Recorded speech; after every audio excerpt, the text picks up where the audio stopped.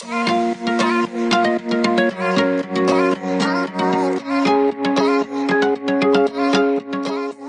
CEOs, welcome back to the CEO Wing Woman podcast.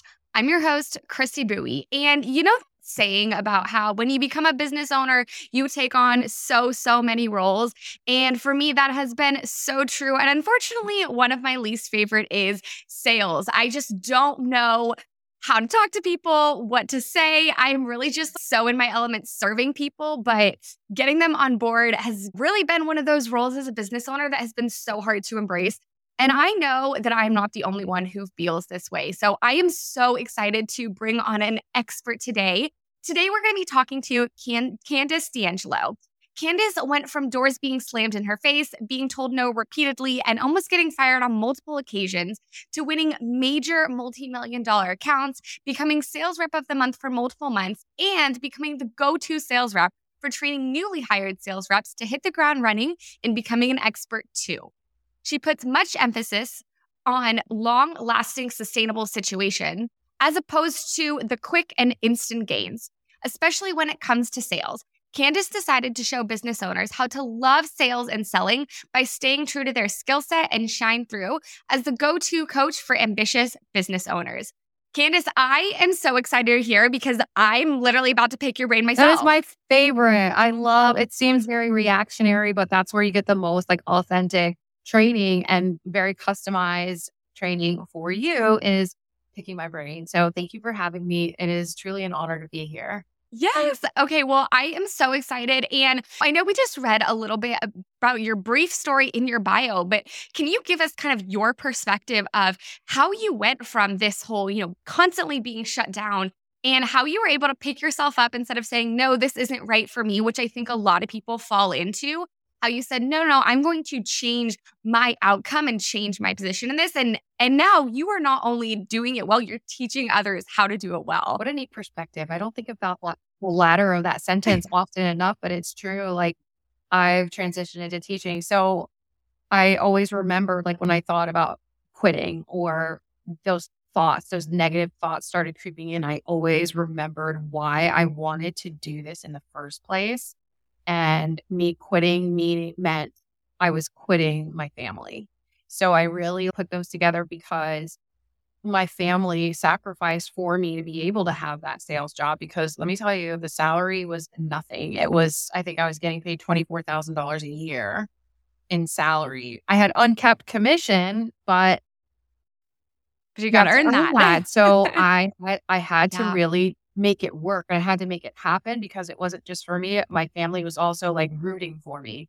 So anytime that I even now feel possibly being this isn't for me, or even having those self-doubts, I remember why I started this and not just my why. Unfortunately, I don't believe in a my why. I believe that there's a my feeling when I decided to do this.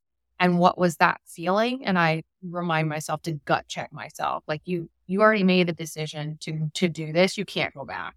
That's what keeps me from quitting. And that's what keeps me moving forward. I love that because I think we all get to a place when we're like, oh, this is just too hard. And I love how you said the feeling, because I think my why is such a word that's thrown around out there. It's why do you do it? And it's okay, but how do you actually feel about it? And I think that's such an important thing to bring up. So can you kind of tell us what was the pivot point for you? Or I guess I'm guessing it was a lot more gradual of you learning how to overcome. And what were some of the things? I'm guessing there was a lot of emotional internal issues that you had to overcome in order to start this journey. So where did you really start and say, I'm going to change my outcome? What do I do first? It's twofold. One, there's the door-to-door sales, and then there's the online sales. And I really can pat myself on the back. And a while ago, I was like, no, you shouldn't talk about yourself like that. But I totally should because I worked hard for it. But I've mastered both. I've mastered online sales and I've mastered offline sales. So they do look a little bit different. Offline sales is a lot more, it's difficult in a different way, because you're face to face with people and you really have to show up and you really do have to present. So that's what, you have to overcome your fear of talking to people face to face. And so I just had to not care about how I was going to be perceived. More so was my message going to be received. So that was the overcoming factor in my outside sales. But online sales was different because you're talking to people. Essentially, you could be talking to people in the DMs and never see them face to face. Ideally, you'd want to, but not always the case. So you really have to be very delicate in your conversation. So really being more patient in online sales versus momentum is key in offline sales. So you really had to be able to understand the two of them. Yeah, that makes a lot of sense. And I think especially in the online world, I was talking about this with my coach the other day. Like, people are so hyper aware when you're trying to sell to them right now, and they will just shut down, which, like, I'm the same, right? And so having those conversations be a little bit more patient and less of a sales pitch, I think is so important. So when you are talking to people, maybe in the DMs, what does that look like for you? And how does the conversation start if it's not a hard sale? And I, in my mind, know that this is going to take a few months. Like, I'm talking months until you can even have that conversation with people, because there's the marketing that works for you. That's on your feed and your stories. That's the marketing. That's that selling piece. The conversations can't be the same thing as your marketing. And that's why people are feeling that. If you hop in and you're like, thanks for the follow. Is there anything what made you decide to follow me? And it's like, that's too much for my brain to think about. Like, now I'm on like display, I'm being interrogated. And I literally got one of those the other day, and I was like, wait, what am I supposed to respond? I think I literally was like, I followed you and now you're giving me right. Now you're making me like, what, like you're questioning why I'm following you. And it's like, you know what? I just like you. Maybe I actually didn't want to now. Like, yeah, now I don't know if I want to, but sometimes you follow people because you're like, you're in that beginning stage of like, you know what? I've needed this service before. Don't know if I'm going to need it again. So let me go ahead and give them a follow. And that way they can be more present on my feed and I won't forget about them. But when I'm presented with hey, thanks for being here and giving me that follow, what made you decide? Let me know if there's anything I can do. And it's just very pushing. And, I'm not a fan. I'm not a fan. Like, make people your best friends. That's sales. I love that. So do you have any, obviously, there's not going to be canned things because we do want to make it, make people our friends. But how do you kind of start conversations with somebody instead of just existing together in the online space? How do we begin to make that friendship? So this is a very critical stage in just owning a business. And where I messed up in my early days of sales, I would go into an account and I would say, hey, let me know if you have any patients that need a stim unit or need a brace and it's like, well, that's off-putting. And so I had to change the way in which I approach. It's all in your approach. So I decided, you know what? I'm not going to go in and ask for anything. What is my objective before I walk in this door? And I always had an objective, and that was find out what the nail polish color is that the doctor is wearing. And that was it. So I would go in, I'd see the doctor, be like, oh my gosh, I love that nail color. What's the name of that nail color? And they'd be like, Cajun shrimp or whatever it is. Cool. I think I'm going to get that next time. Where do you go? Where do you get your nails done? So the conversation is a lot more friendlier. You're asking them questions about themselves. And let me tell you, I don't care who you are. People like to talk about themselves. It's a compliment. People feel complimented when you ask them about themselves. So I think there is a lot to be said about using that in any atmosphere. So I use that same tool in online sales if I care about it. So if I find something on your story and I'm like, oh my gosh, where did you get that top? I mean it. I really do mean it. Where is this? What's the name of that smoothie or that like drink looks so good? What is it made of? I'm serious. I mean it. I will not start a conversation with you. And that's a promise that I made to myself. I promised myself I would not start conversations unless I meant it. I think that is such a good point, because we know that I've already said that people can catch kind of when you're selling to them, but people can also catch like fake compliments. And the internet and just people in general are getting very, very smart. And so I think that a lot of the old tactics that people were taught don't really work anymore. So I know that you've had experiences with these old tactics of, quick wins and maybe sleazy sales. what do you think are some of the most dangerous things out there right now that business owners are being told on how to sell? Very great question. I'll be honest with you. I've never been asked that question before. Oh, yeah. I have a few. They're not your buyer. If they're not willing to pay your price, they're not your buyer. And I think that is I think it's very dangerous. I think that's a false sense of confidence because that's not actually teaching you anything. That you're not learning anything from that experience. I think a no is a learning experience. I think if you don't have a win, that's a learning experience. So the dangerous thing that we're being told is, well, you just have to move forward. They're not your buyer. If they can't afford your prices, charge what you're worth. Charge what you're worth. That is the apex of the worst piece of information. I will tell you why. Let's do it. I'm so intrigued. Let's do it. You are not a price tag. You are not a price. You don't have a price. You are priceless. You are invaluable. You supersede anything that needs to be attached. And I think that's where we're getting caught up. Mm-hmm. We then feel like we have to sell ourselves. We have to convince people of our worth and our work's worth because we're being conditioned to be told, charge what you're worth. It doesn't make any sense. What you're selling is not you. What you're selling is a service and an opportunity for that person to do better in their business. So you're providing them with that. So it really is I think it's a very damaging concept to our self-worth and our confidence and our self-esteem as women, quite frankly.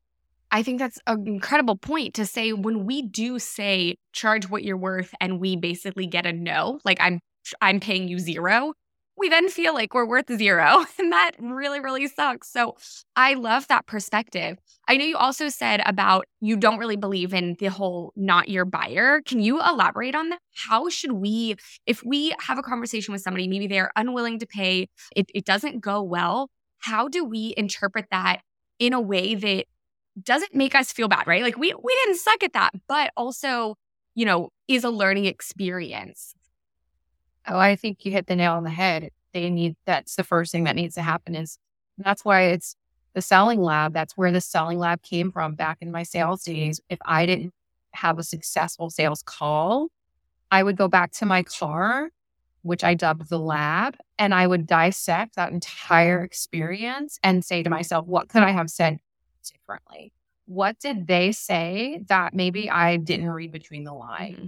And then I would replay it in my mind. And then I would say, okay, I'm going to try again. I'm going to go to this next clinic or this next office and I'm going to try again. And I'm going to try this different angle. So I didn't just go in thinking I was going to sell all day. I used my days and my routes as my school. That was school for me. I learned from real life experiences. And so I think if people can take that same perspective and get on sales calls, because listen, if somebody's willing to get on a sales call with you, they're buying. They're in a buying stage, whether they can afford it or not. So everybody is your buyer. So if they're on the call, they're your buyer. So we need to get rid of that thought process. What ends up happening is if the call's not successful, they weren't qualified to be your buyer, or you didn't ask the right questions. And it's always those two things, because if you ask the right questions, you're going to minimize objection. Okay, I think that makes a lot of sense. And you saying there are instances when somebody who you may have a conversation with, quote unquote, isn't your buyer. But I think what you're saying is if that happened, they shouldn't have even made it to the sales call. Correct. Totally makes sense. Yeah, I think that that's really important to really make sure we are honing in our qualification processes, because I can tell you from personal experience, and I'm sure Candice can too, that having these sales calls with people who, no matter what you do right, it's not going to be a yes because they weren't qualified, because they quote unquote aren't your buyer, they can't afford you, whatever that is. You're setting yourself up to just feel like crap, honestly, if you keep having these conversations. So the idea of qualifying your buyer before they come to you, before they get on that call, I think is really important, both from an emotional standpoint, from a time standpoint. You don't want to spend time with people on calls who aren't really ready to buy. So I absolutely love that advice. Are there ways that you would recommend people putting in qualifying factors before getting people on sales calls. Absolutely. And so specifically for online businesses, if you're an online business, you have a social footprint. So your social footprints can either be Instagram, LinkedIn, Facebook, Twitter, TikTok. And the very first place, your bio, your messaging and positioning have to be they have to be bulletproof. And so when somebody reads that, they feel like you're talking to them. And when they read that and it's bulletproof, then they binge on your content. So that's the very first place that we start is positioning and qualification. So in the qualification stage, there should always be a discovery call intake form or questionnaire. And most people have that, but they're not asking the right questions. So on that call questionnaire, the discovery call questionnaire, there needs to be qualifying questions that lead you to know without a shadow of doubt that this person and you together can be ultra successful. I love that. And it's very interesting because I think I've been told in the past that you don't want to add friction to your system, right? Like sometimes that's something I get told. And I'm not the expert, but I would throw that under the list of like dangerous things because I think that falls into a little bit more sleazy, right? Like you are trying to sell to people that aren't right for you. And if you take the time to figure out whether they are right for you, can you actually do what they want? That's a conversation I was having with someone the other day. It's like, you don't want to sell to someone that you're not capable of providing the services they want, right? If you don't have confidence that you can do it, it's okay for them to not be right for you to not be right for them. So looking at this intake form that we do want to add friction to our system intentionally, what are some of those questions that we should be asking there to get all the information we need, but we want to be cognizant that we aren't like giving them a homework assignment? I think it's okay to give them a homework assignment because that further filters them into being serious about getting to you. So I think it's actually, there's some mindset work that needs to happen around that thought process. And listen, people are used to it now. 2 years ago, maybe not, but now they are used to that. So it's an expectation on their part at this point. So some questions that you definitely want to ask I have 3 that are imperative. 1, are you the decision maker? Or are there any other decision makers that will be affecting if you move forward or not? That's 1, knowing how many decision makers there are. The second one is making sure that you ask the budget question. And the budget question in the form of a drop down, not what's your budget? And people put, I don't know. Like the budget needs to be not just drop down, but a drop down of how much your services cost. So usually people are going to pick the bottom one. So I always tell people to anchor your pricing to $200 above what your lowest price point is. So that way, when they select it and then you come in under in your proposal, it's a win for the client, makes them feel better about buying. So that's the second piece. Excuse me, Christy, give me 1 second. I just lost my third piece. Budget, decision makers. Oh, I got my third one. What would stop you from moving forward? And that's a really big one to know and understand because it gives the buyer a moment to be like, well, maybe budget or finances. And then you know that about that going into it. So even though they answered the budget question, you have a good it's not just for the client too, it's also for you to really understand where they are in their head so that you know what to speak to on that discovery call.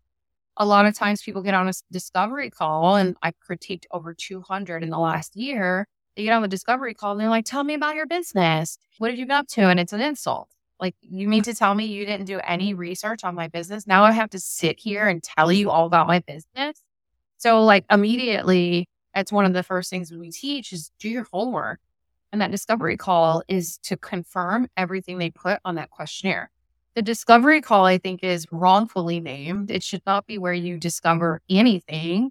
I think that questionnaire is a discovery questionnaire. And the call is to confirm and make sure they're ready to buy. I think that is such a good point. And if you saw me writing notes, I wrote that. What would stop you? I think I have one that says like, why is now the right time or something, to try to get to see what the positive is. But I love that negative. So you can already be prepared when you come into the call. Well, this might be a negative. Here's why that might not be applicable to you at this time, so that, Right. it's the whole like overcoming objections. And I'm a little conscious about getting too aggressive about that, because I don't believe we should force people to make decisions. And I think some salespeople are like, list every objection they might have and throw why it's not true. And it's like, well, if you give me 15, like I don't, maybe we're not a good fit anyway. I don't want to. I think I said this before, to a potential client. It was like, if you have this many objections going in with me right now that haven't been overcome, I don't want those to continue the rest of the relationship. I don't want to feel like I am constantly having to prove myself. I mean, obviously, I do good work, right? That's how I prove myself. But I don't know, there's a little bit of that there. So I love that question, to see really what maybe triggers them in that way. Right. So talking about, then they fill out this form. We feel like they're very qualified. They book a call. And what do you recommend? I know you said do your research, which, fun fact, I'm just going to throw in here, because I work on like taxes and like entity structures. I love seeing like what people are registered with as the state. I literally go to their state website. You can go to the Secretary of State and look at their business registration. And I mean, not everybody has to do this, but depending on what level of service you provide and what you do for people, you can see who the owners are. Do they have a lawyer on file? Are they up to date with all their filings? So many things that's going to, at least for my services, give me opportunities. Hey, I noticed this was out of date, or you don't have a registered agent or something. Or that other piece, I love knowing, do they have a partnership, right? Like that kind of tells you the other decision makers. So just a fun little fact, you can find so much about people on their business registration. So I just wanted to throw that fact in there, because I do that a lot. I love that. That's actually really helpful, and I'm going to use it. Yes. Oh my gosh, you do. Yeah, you should. So we do get to this discovery, or whatever it is we're going to call it, call. How long do you actually recommend those be? I've heard a lot of different, it should be short, it should be long. What is your recommendation on structuring? I think that as humans, we have a short attention span. I would say that it's like the quote, read the room. If, that person is talking and you don't get a word in edgewise, you need to make mental note of that and bring them back and cut them off. And you just have to be firm. I mean, this is a business. This isn't a friendship, even though I tell you to make people your best friends. At the end of the day, it's a business. And if the call goes way off track because they're talking too much, you really got to cut them off. But if you're flowing back and forth and you're really gelling, just make a mental note and say, hey, I'll let this go on for a couple more minutes. And then I'll be like, we could talk forever, but I really got to get back to this. And so that's what people want. People are free to take charge and, handle the conversation and control the conversation, because they feel like they're going to come off as very bossy, or whatever their predisposed expectations of how it should go come into play. But really, people don't want to give you a high ticket dollar amount if you're not confident. And if you don't come off as very confident and being able to handle the piece of the business that they're about to give you. And how you convey that is maintaining the control of the conversation. That's a good point. Making sure that we are having that presence of somebody who, hey, I'm worth you paying me to do this, because I can command a room. I can command a space and a conversation when I need to. And I'm going to treat your business the same way, because thinking about it, that's exactly how I want somebody who I work with to be, right? I want them to be so confident in what they're saying and what they're doing that they just command the attention of everybody who's there. So once we have got them on this sales call, we're kind of going back and forth. Do you have a structure for the conversation, whether that be their needs, the budget, the sale? How do you approach that? Yeah, absolutely. So we created it's called sales call flow sheet. And the sales call flow sheet does break down each step into categories and how that call should flow for a very successful call and being able to control the conversation. We always open up with, how do you feel about doing your own taxes, for example? And what you want to do is you want to get sub-level. You want to get as deep as you can from the get-go, because that's a very real and raw response, rather than, so tell me about your business. It's like, that's exhausting, right? I don't know anything about doing my own taxes, nor do I want to know anything about doing my taxes. I have a hate relationship with tax. Like off the bat, I don't like it. I don't want to do it myself. So off the bat, you have a feeling. You have me in my feelings. You have me in all the feels. And that's where you want your buyers on a call, is in their feelings, not in their head. Because in their head, they know to tell you, no, no, no. How do I get out of this? How do I not do this? And their mind is trained to do that. But if you get in their feelings, that's a very honest place. That's a hard place. Right? We've all made bad choices in relationships. Like, our heart wants what our heart wants and it can't help it. But our mind's like, don't do it. Don't do it. It's the same thing. If you get into the feelings, you're going to get the real response. But if you only get into the head, you're going to get whatever that mind is trying to convey. So asking them really, the questions that about your service that they, to see how they feel. In addition to that question that we've kind of asked, what was it? What would stop you? See, I wrote it down. Yeah. Is that generally, do you start to feel in that beginning, is that what you kind of use to then continue to sell, like the emotions that they give you there? And it's really important to mirror back to them so that they know that you actively listen. So when they tell you what that response is, so I hate taxes. I don't like them. I don't want to know anything about them. I want you to do them for me. Great. I just want you to know you're in the right place. Every single one of my clients have come to me in the beginning and saying the same thing, and they've been on board with me for X number of years. Okay, so now you're showing me proof of concept. You're showing me proof that once I get in, it's all taken care of.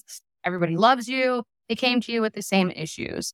So after that, you want to make sure that you're getting a lot of yeses, right? Like, sales is a yes ladder. So you ask them, is it okay if I just mirror back to you or confirm to you like what I heard? And they will say yes. So you get your first yes. So we train people to take this dialogue very seriously. You get your first yes. Great. You said this, this, and this. Is that correct? Yes. You get 2 yeses before you even get into anything else. So those are the big icebreakers, right? Those are the big pieces that we have to make sure that we're doing on every single discovery call. Okay, so we get them into their feelings and then we kind of talk about, mirror that back to them, right? Make sure they know what they're talking about. See, look, I'm doing this to you right now. Look at me go. Yes. And then at the end, when it comes to the ask or like the sale, are you someone who believes we need to get it on the call, or what is your belief on that? I don't think that I think it's a very small percentage that people are ready on the call unless you guys have had conversations elsewhere. They have been in your funnel for a very long time. They've downloaded all your freebies. It depends. However, I don't think people are saying yes on the call in a large percentage. I still think that you can get a yes. It's a goal, right? And it also depends on your business model. Are you sending a proposal? Because if you're sending a proposal, you're not going to get a yes on the call. You have to get a yes after the proposal. If you're doing a 1-call close, you're showing them their options on the call. They're already aware, because when you qualify somebody, they should already know your pricing. They should already know what it's going to cost them. If that's the case, if you've qualified them, which through this podcast, you've qualified them, you could potentially get a yes on the call. You should get a yes on the call. So if we are in a business model where maybe we don't get yeses on the phone or we send proposals, I know for me, like that's how I say things. I'm very empathetic to people who don't say yes on the call, because my brain doesn't process when somebody tells me something. I need it like in front of me, and it has nothing to do with whether I am interested or not. But if I don't see it in writing on an email or something, I just can't think the same way. So I tend to be somebody who sends a proposal and if you need it in front of you, here you go, because that's how I am. But if we do get to the place, we felt like they were really on board with us. They just kind of needed to see the proposal. They needed some time to think about it. What should that follow-up look like? You should do a proposal review. Before you get off of the first call, you should book a second call for a proposal review. I also think in your field and what you do specifically, it's a little different, because the people that are coming to you are on such the further part of the spectrum. Maybe they're website designers, and we're talking about 2 totally different parts of the brain working. So I feel like it's don't don't take this wrong, it's an easier sell, but not easy. So I think it also depends on the service that we're talking about. For website designers or creatives, that's a little bit trickier because it's a very hyper saturated market, especially in the online space.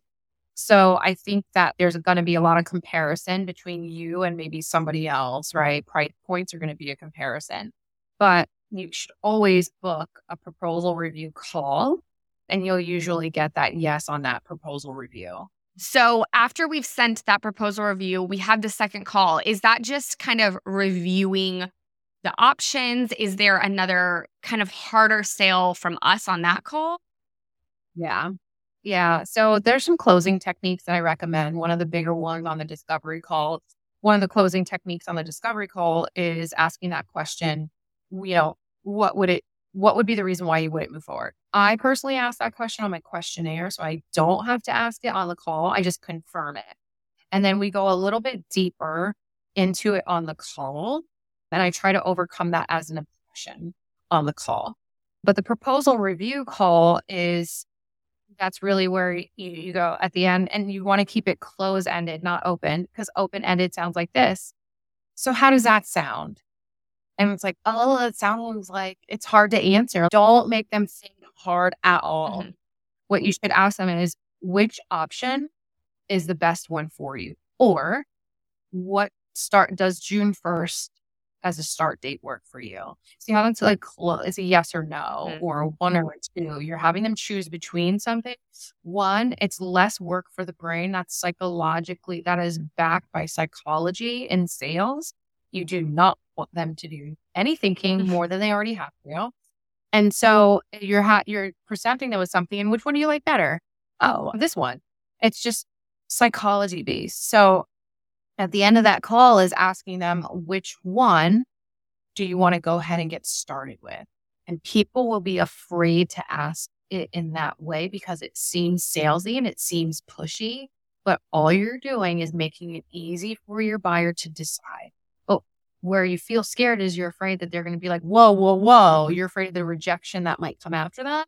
Well, I'm not ready to make a decision yet. And that's not really an objection. That's just a fear based on their own, because they've had a qualification process. They've been on a discovery call. They're on a proposal call. They've watched. So this is me. Tell me why you're not ready yet. You don't have to say it mean. You're not mad. Just tell me why you're not ready yet. What would make this a yes for you today? What would make this a yes for you tomorrow? These are important questions to ask, but critical questions to ask because they're in their feels again. Remember, they're in their feels again, and you have to make it a safe space for them. So just walk them through why. Why is a very powerful question. All right. I'm, again, writing all of these down because do not leave that open-ended. I think that's a really big thing that when we don't want to be sleazy or pushy with sales, sometimes we go too far the other way and say, yes, I give you the floor. And that's kind of not what we need to do. And I'm pointing at myself here. But I think that is an incredibly good tip. And I have these all written down. But Candice, I think this is the perfect place to close because we did just walk through the entire process. And I know I feel so much confident already about having more sales calls, having this process. So I just want to thank you so much. If our audience does want to find you or work with you, where can they do that? So you can find me at the Selling Lab on Instagram. And you can also go to thesellinglab.com, which is our website. We do have a free community. Join us. Come talk. We do free trainings in our community. Amazing. I'm writing myself a note to check all this out. And to our listeners, those will, of course, be linked in the show notes. So Candice, thank you so much for being here. And to our CEO listeners, I hope you learned so much. Reach out to Candice, tell her what you've learned, tell me how much you've enjoyed listening to the show, and we will see you next week. Bye.